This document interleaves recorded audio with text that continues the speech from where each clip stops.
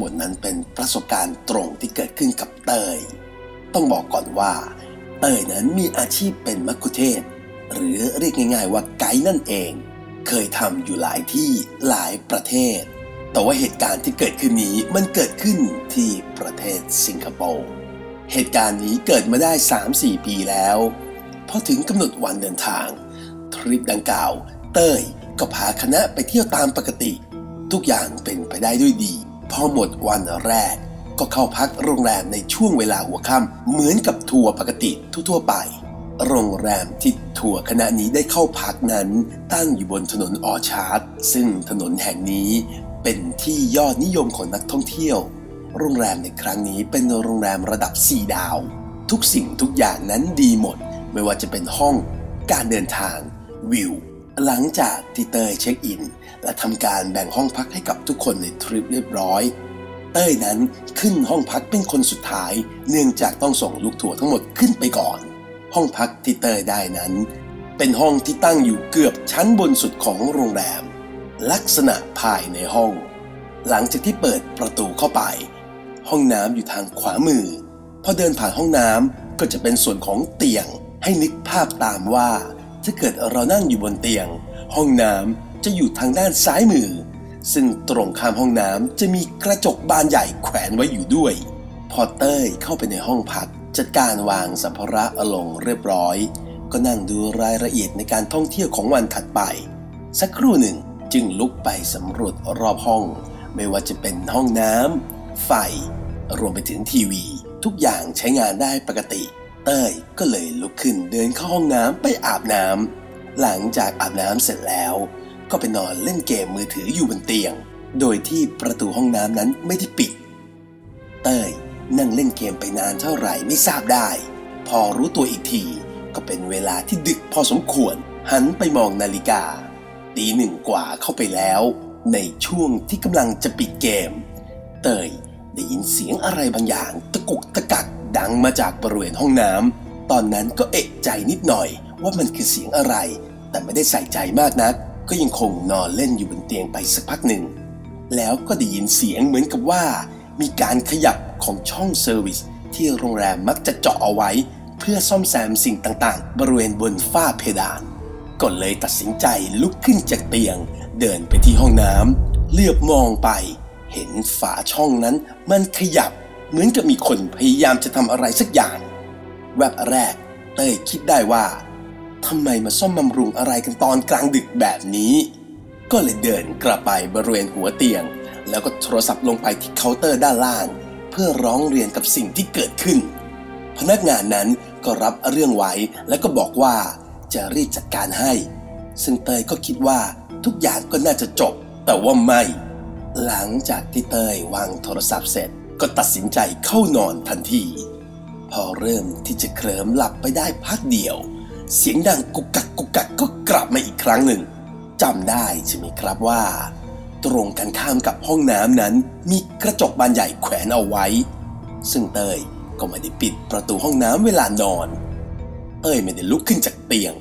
แต่ว่าลืมตาแล้วก็เหลือบมองไปที่กระจกที่กำลังส่องภาพภายในห้องน้ำเต้ยมองเห็นมือหนึ่งกำลังยื่นลงมาจากช่องเซอร์วิสลักษณะของมือนั้นใส่ถุงมือเหมือนกับช่างวินาทีนั้นด้วยความโกรธเต้ยก็เลยส่งเสียงดังด่าออกไปว่าห้องนี้มีคนพักอยู่เลิกมาซ่อมอะไรสักทีจบคำที่เต้ยโวยวายมือที่ว่านั้นก็รีบหดกลับไปอย่างรวดเร็วเต้ยนั้นโกรธมากตัดสินใจใส่เสื้อผ้าเดินไปที่ลิฟต์เดินลงไปร้องเรียนด้วยตัวเองที่เคาน์เตอร์ด้านล่างซึ่งในขณะที่เต้ยกำลังโวยพนักงานด้านล่างอยู่นั้นพนักงานที่อยู่บริเวณเคาน์เตอร์ต่างก็ก้มหน้ารับผิดโดยที่ไม่ปฏิเสธอะไรเลยเต้ยดูแล้วมันง่ายเกินไปพนักงานชั้นล่างนั้นไม่ได้มีการชี้แจงอะไรให้เต้ยเข้าใจนอกจากการก้มหัวขอโทษเพียงอย่างเดียวและยังไม่ทันที่เต้ยจะพูดอะไรต่อไปพนักงานนั้นก็เสนอว่าจะเปลี่ยนห้องให้เอาไหมตอนนั้นเต้ยเริ่มแปลกใจเล็กน้อยแล้วว่าทำไมต้องเปลี่ยนห้องแต่ก็ไม่ได้ไปทักท้วงอะไรทั้งที่ในใจก็คิดว่า ก็โทรศัพท์ไปบอกช่างให้เลิกซ่อมมันก็จบแล้ว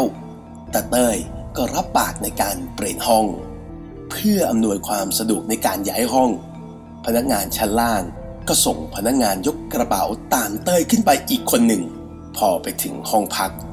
เต้ยก็อดไม่ได้ที่อยากจะรู้อยากจะปีนดูซะหน่อยว่าทำไมมันต้องทำอะไรกันนักหนาในตอนนี้ประกอบกับมีคนมาด้วยยิ่งอุ่นใจที่จะกล้าทำอะไรมากขึ้นพอเปิดห้องเข้าไปเต้ยจึงตัดสินใจเดินเข้าไปในห้องน้ำเหยียบชักโครกเพื่อจะปีนขึ้นไปดูว่าบริเวณฝ้านั้นช่างจะมาซ่อมอะไรกันนักหนาในเวลานี้พอเต้ยขึ้นไปยืนเพื่อเปิดช่องเซอร์วิสที่แง้มอยู่นั้นเต้ยก็หยิบโทรศัพท์มือถือมากดเพื่อเปิดหน้าจอต้องการเปิดไฟเพื่อความสว่างในการดูบริเวณช่องแล้วเต้ยก็ค่อยๆเลื่อนฝาออกยื่นมือถือที่เปิดไฟไว้ขึ้นไปแล้วโผล่หน้าขึ้นไปดูบริเวณเหนือฝ้าด้านบนนั้นมีความสูงประมาณสักฟุตเดียวเท่านั้นเต้ยค่อยๆมองไปรอบบริเวณพอหันมาเกือบสุดลำคอตัวเองก็พบเจอเข้ากับร่างของชายคนหนึ่งนอนตะแคงอยู่บนฝ้าใส่ชุดในลักษณะของช่างแต่ว่าลักษณะของร่างกายนั้นกำลังอืดบวมได้ที่เต้ยตกใจพลัดตกจากชักโครกหันไปมองที่หน้าประตูพนักงานยกกระเป๋าที่เดินตามขึ้นมาด้วยนั้นวิ่งหายไปแล้วเต้ยนั้นตาลีตาเหลือกรีบลุกขึ้นวิ่งตามพนักงานคนนั้นออกไปจากห้องระหว่างที่เต้ยกำลังลุกขึ้นหันหลังวิ่งเกือบจะพ้นประตูเต้ยได้ยินเสียงฝ้าดังกึกกักกึกกักอีกครั้งหนึ่งแต่ว่าเต้ยไม่หันไปมองรีบวิ่งไปที่ลิฟต์เห็นพนักงานยกกระเป๋ารีบกดลิฟต์ด้วยอาการโลลานยังไม่ทันที่เต้ยจะวิ่งไปถึงตัวของพนักงานคนนั้นพนักงานยกกระเป๋าคนนั้นก็หันมามองทางเต้ยแล้วก็แหกปากร้องขึ้นมาอีกคำหนึ่งเต้ยหันหลังกลับไปดูบริเวณหน้าห้องของตัวเองก็เห็นขาหนึ่งกำลังก้าวออกมาในลักษณะชุดของช่างเต้ยรีบหันกลับไปทางที่กำลังวิ่งก็เห็นพนักงานยกกระเป๋าคนนั้นวิ่งพลาออกจากลิฟต์มุ่งหน้าไปที่บันไดหนีไฟเปิดประตูแล้วก็วิ่งออกไปทันทีทั้งเต้ยและพนักงานคนนั้นไม่รู้ว่าเอาเรี่ยวแรงมาจากไหนวิ่งจากชั้นนั้นซึ่งอยู่เกือบชั้นบนสุดของตึกลงไปถึงชั้นล่างนั่งหอบกัน2 คนยังไม่ทันที่เต้ยจะพูดอะไรออกมาเนื่องจากอาการเหนื่อย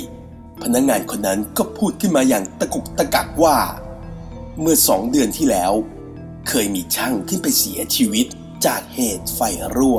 แล้วพอดีไม่ทราบว่าเกิดเหตุการณ์ขัดข้องอะไรทำให้ศพของช่างคนนั้นถูกทิ้งไว้บนฝ้ากว่า3 วันกว่าเจ้าหน้าที่จะมาตรวจเจอคงไม่ต้องถามว่าคืนนั้นเต้ยจะนอนหลับลงไหมเรื่องราวทั้งหมดก็จบลงเพียงเท่านี้ขอขอบคุณเจ้าของเรื่องช่างกะดึกขอให้ท่านผู้ฟังทุกท่านรับฟังเพื่อความบันเทิงนะครับด้วยความขอบคุณจาก The Contrast โลกคู่ขนานพบกันได้ใหม่ทุกวันอังคารและวันพฤหัสบดีสำหรับวันนี้สวัสดี